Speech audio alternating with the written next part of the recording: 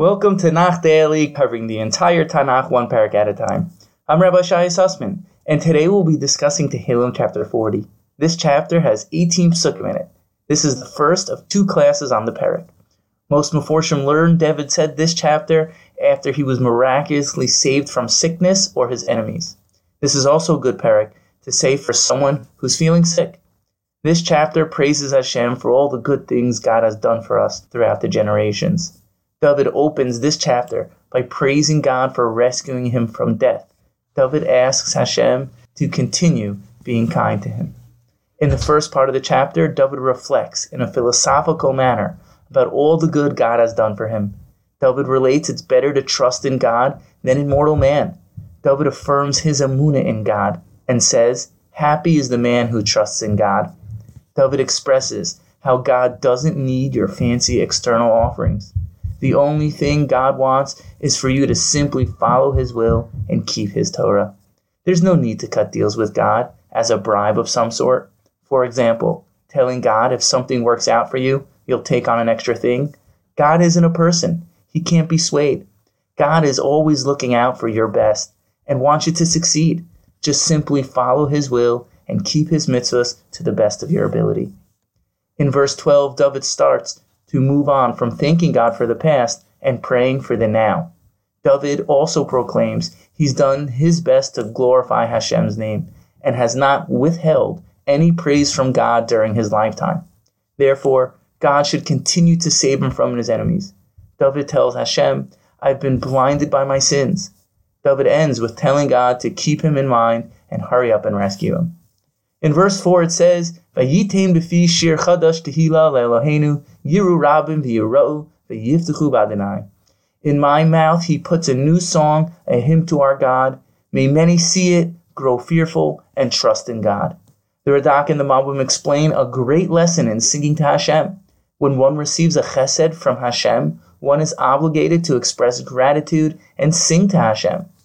Not only that, Hashem actually helps you along in your Shira song and gives you the words to say. That's why the pasuk says, "Vayitem." Hashem puts the words in your mouth. Isn't that amazing? When you start expressing gratitude, Hashem actually sends you down the words to say. He gives you the script. The words he sends you are like Ruach HaKodesh, divinely inspired words that flow down from heaven just for you. The Radak notes on the words, Shira Chadash, a brand new song, that every person is obligated to be mechadesh, create or invent a new song to God. How much do we need to start singing Shira to Hashem for all he's done from us for a brig too little? Every day we're saved often from things we're not even aware of. How much more so do we need to sing to Hashem for what we are aware of? Every day, if not for God's help, the Yetzer Hara, our negative desires, would get the best of us and totally bring us down. And once we're down, he would make us fall to Yish, feel despondent and discouraged from even trying to get up again. It's really very simple. Just open your mouth and start expressing yourself to God. Thank him.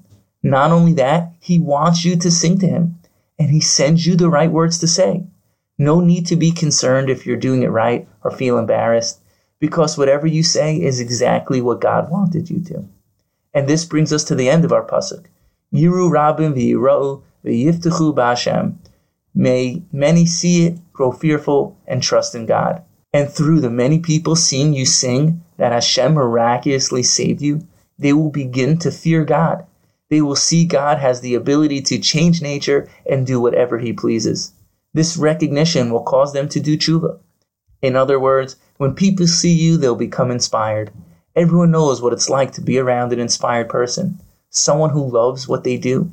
People will see life emanating from you, and in return, they'll be moved to come close to Hashem. Let us merit to sing a new song to God every day of our lives. Let us turn our attention to what we do have in life and not on what we don't, and recognize all the miracles Hashem does for us at every moment in time. Thank you for listening and have a wonderful day.